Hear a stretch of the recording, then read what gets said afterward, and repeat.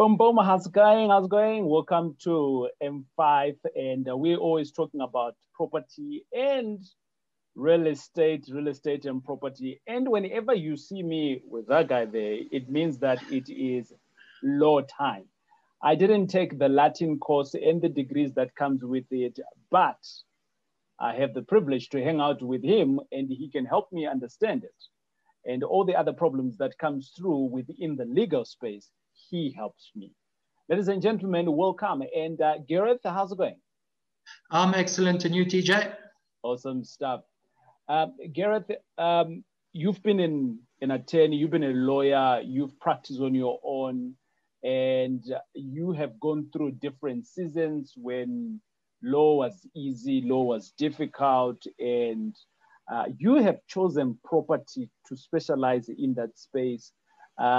You've been called in to serve at many bodies. And I mean, you can mention some of them. Like each time I meet you, you now a board of what, or you're now a chairman of sectional what. I can't keep up. Like,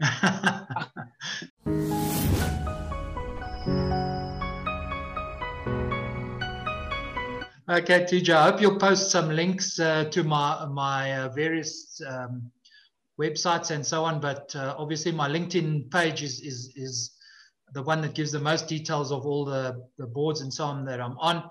I think the most relevant is I'm chairman of the Property Law Committee of the Pretoria Attorneys Association. I'm also on the Regulations Board for Sectional Titles. That's an appointment by the Minister. And yeah, the others are all available if people look me up. 100%. You know, that one there for the sectional title, it almost, because you're appointed by the minister, right? It almost feels like I am like a person away from the minister. That's why I want to mention that one. No, I wish I just got an email with a letter signed by the minister. I've never actually engaged with the minister. But yeah, that's just one of the bodies that I'm on. Awesome stuff. It is great to having you here. And ladies and gentlemen, I mean, I might be saying this in a very joking manner, things like that, but Gareth really carries all these accolades and he's been in the industry. And that's why I continuously hang out with him, because obviously of the amount of wealth and how he can help anyone else. Either you're starting off or you've got a business that's running in property and you're trying to navigate some of the things that comes with it. Gareth, today, what are we going to talk about?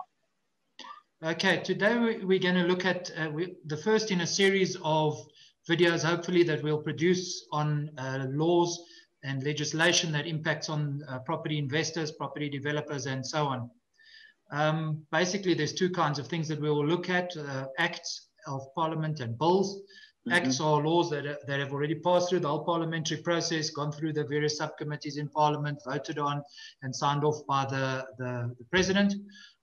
Bills are those that are still going through that process. And there's so much to consider. Basically, about 5 years or so ago, we did an article for a magazine where we listed the legislation that impacts on property investors. And there's certain legislation that directly impacts on property investors. For example, if we look at the Deeds Registries Act, obviously that has a direct impact on property investors. But there's other legislation like Consumer Protection Act, National Credit Act, and so on, that has an indirect. It does impact on property investors and property developers and so on, but it's not directly targeted at them. And when we did the list about 5 years ago for the magazine, there were 72 different acts that we identified. Wow. And we listed them all there, and some have been repealed since then, obviously, but as you know, they make far more laws than what they repeal. So there's probably more than 72 if we had to go through the exercise again and make a list. But then hopefully through the videos that we're going to do with you, we're not going to look at all 72, but hopefully we will look at some of these and the specific impact that they have on property investors. Today, I think we'll just start off with two bills, which are before Parliament at the moment. which I think are important for property investors. Awesome stuff. Each time I am watching that other channel that showcased the parliament, I'm always seeing a little bit of other, dignitaries in there doing like this. And I'm not mentioning any names. I'm hoping, Gareth, you are not going to bore us so that we can sleep. But this information is good for us. I'm sure we're going to enjoy it and make useful of it. Let's go. I'm going to try, TJ. I'm going to try. But once we get into the law and we get going with it, attorneys might be excited about it, but it's not massively stimulating, except if you are a property investor who needs to know these things, because you would rather learn about them in a boring video scenario than in court where you're the defendant. 100%. Okay. Yes. So and this is the idea of why we are always bringing these shows, so that we don't get into hot soup. At least we are prepared and we can engage with a person like you beforehand. Don't take insurance when the fire is at the door. Exactly. Yeah. And the first one is a good example of that we're going to look at, is a good example of exactly how legislation can hit the property investor in the pocket. Might not be dragged into court, but it could directly affect your profit and in fact cause financial ruin if you're not fully aware of all the consequences. And that is the Upgrading of Land Tenure Rights Act. There's an amendment to that act, so it's the bill that's updating that act. That act from 1991 actually. And if for those people who don't know, let me just give a little bit of background, because land tenure is not a term that's commonly used by people. Basically, land reform comprises of three elements: land restitution, land redistribution, and land tenure. And land tenure is basically the securing and protection of customary and informal rights that were vulnerable under the former apartheid system. So this amendment bill and the act before it basically look to recognize land ownership or land rights for those living on customary and informal land, and the transfer of actual physical ownership of that asset to the people who had those deeds of grant and other lease type things, leasehold type things that existed under previous legislation. So that act basically had a couple of loopholes or anomalies that were unintended consequences, because actually that's a perfectly laudable act, and I think everyone can agree that those people who had land under that system deserve better rights of ownership. But there were a couple of things that needed to be clarified, and these came out in various court cases. The first court case is the so-called Senqu municipality matter, where that act, when it was promulgated in 1991, now you'll remember that's before the Constitution and the change in the laws entirely of South Africa. That law, the law was not applicable to the so-called TBVC states. So that's the Transkei, the Bophuthatswana, Venda, Ciskei. And obviously all of those were incorporated into South Africa. And it's created a bit of a strange situation. In the parts of South Africa, the law is applicable, and parts of South Africa, the law is not applicable. And the courts said this cannot be. So part of this new bill is to just rectify that and say the act is applicable throughout South Africa. So that's quite simple. That's understandable. The second thing came in the so-called Rahubi matter, where there was a property in Mabopane, which is relatively close to where I am here, where there was a brother and a sister fighting over ownership, because quite often those deeds of grant and permissions to occupy and that type of thing, people applied and were given it.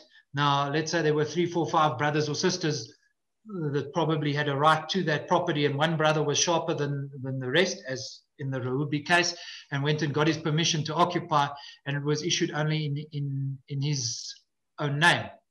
Now, his sister had lived there since 1977, and yet suddenly he sought an eviction order against his sister. And basically the Constitutional Court, well, the High Court first, and then the Constitutional Court confirmed this, that it's discriminatory in nature. There must be a process where fellow claimants to the property must be notified and given the opportunity to put in their claim to the property as well. So the High Court and the Constitutional Court, having granted such an order, the government had to change the order, change the legislation, just to ensure that there is a process that is fair and transparent, whereby claimants to these permissions to occupy, deeds of grant, leasehold, things who wish to upgrade into full title, there must be a proper process to bring everyone into the fold. So yeah, that was the two changes that this bill seeks to make. The question is now, why is it important for property investors? Right. I don't know if you can guess, TJ, but the obvious reason is that if someone has gone through that upgrading of Land Tenure Act process and now has a title deed, you would think ownership is secured. You do your search at the deeds office, whether it's Windeed, Lightstone, whatever you do, you get your report and you see TJ is the owner of this property. Now, TJ has secretly kept his brothers, sisters, uncles, aunts out the picture, who subsequently have a claim. And after you buy this property and you pay the deposit and you're in the process, suddenly all relatives are coming out the woodwork and laying claims to the property. So when buying in townships or particularly those TBVC, former TBVC states, it's quite important that the due diligence that you do must be extremely thorough. You need to see how that ownership came to happen. If it was through the upgrading of Land Tenure Act, you need to be extremely careful, and you would need to conduct a further due diligence just to ensure, as far as you can, that the owner is actually the owner, because he might be the part owner, he might not be the full owner. And we just need to caution property investors when investing in properties that have been upgraded in this way, just to be a little bit careful. I don't say don't invest in them, because obviously that limits opportunities, but just be a little bit careful in your due diligence. I agree with you here, Gareth. I remember back in the days, I think it was 2016, 17, somewhere there, I had an opportunity in an area called Kagiso. And basically, the seller was selling the property for 120,000. And when I went to the property, it was a very beautiful property, round about 4 bedrooms, a house, and 2 cottages at the back. And for what it was being sold for on the market, it really looked like a steal. But upon inquiry, when I was viewing the property, I sensed that there was tension on the property. I then realized that it was actually one sister who was selling off their parents' house, and that sister is believed to be the one who actually now holds the title deed. But there was actually a court pending on it. And this other older sister was actually just trying to bank the 120. I walked away from that deal. I stumbled upon another deal in Soweto, where an uncle was still residing on that property, and he was claiming that his sister, owned the property, and the kids of the sister was selling the house. So they were literally saying that the uncle doesn't have the claim to the house. And again, it was being sold for almost next to nothing. Again, I walked away. That was one of my early alarms of not doing business in, I personally don't prefer. It's a preference, right? But if I'm to get something else like bigger, like commercial, I'm gonna do it in townships. But on houses, I have just met quite a bit of exactly what you're talking about, Gareth. And I don't have the muscle to go in and do thorough investigations so that I can know that my money is secured. And for that reason, for me, my strategy has changed. I have bought one or two, but my strategy changed thereafter from there. And I am more on the side of the metros. And I am running away from that problem, which is a really big problem, which can be, I mean, what happens now, Gareth, if you've bought now the property? What happens thereafter? Well, once you've bought it and transfer has taken place, really the onus of proof is on the other. But if something happens during the process, that's when you actually are most at risk. And even after the fact, you can be at risk, but you're unlikely to be uncompensated for that risk. So, as I said, it's not a do not invest at any cost scenario. Just be very careful. And in fact, we've got, I think, at the moment, 3 or 4 cases that I know of where there are such disputes between family members, because in some cultures there's a concept called the family home, where it's not clear actually who the owner is, and quite often some of those houses or the permissions to occupy or the title deed was issued in someone's name who's been dead for 20, 30 years, and we've had cases like that, but the estate was never wound up. So the title deed or permission to occupy, whatever it is still in the name of the deceased person. And some of the beneficiaries might even have since been deceased. And it creates a tremendous difficulty.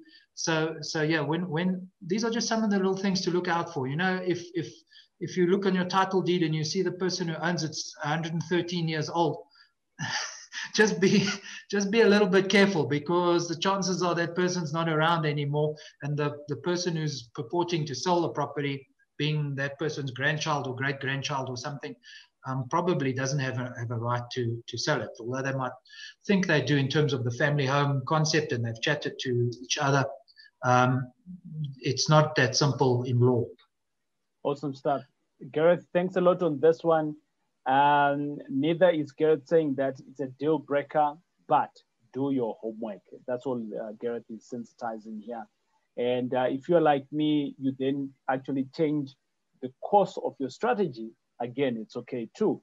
But I've got many mates who have done business in townships and have made good fortunes.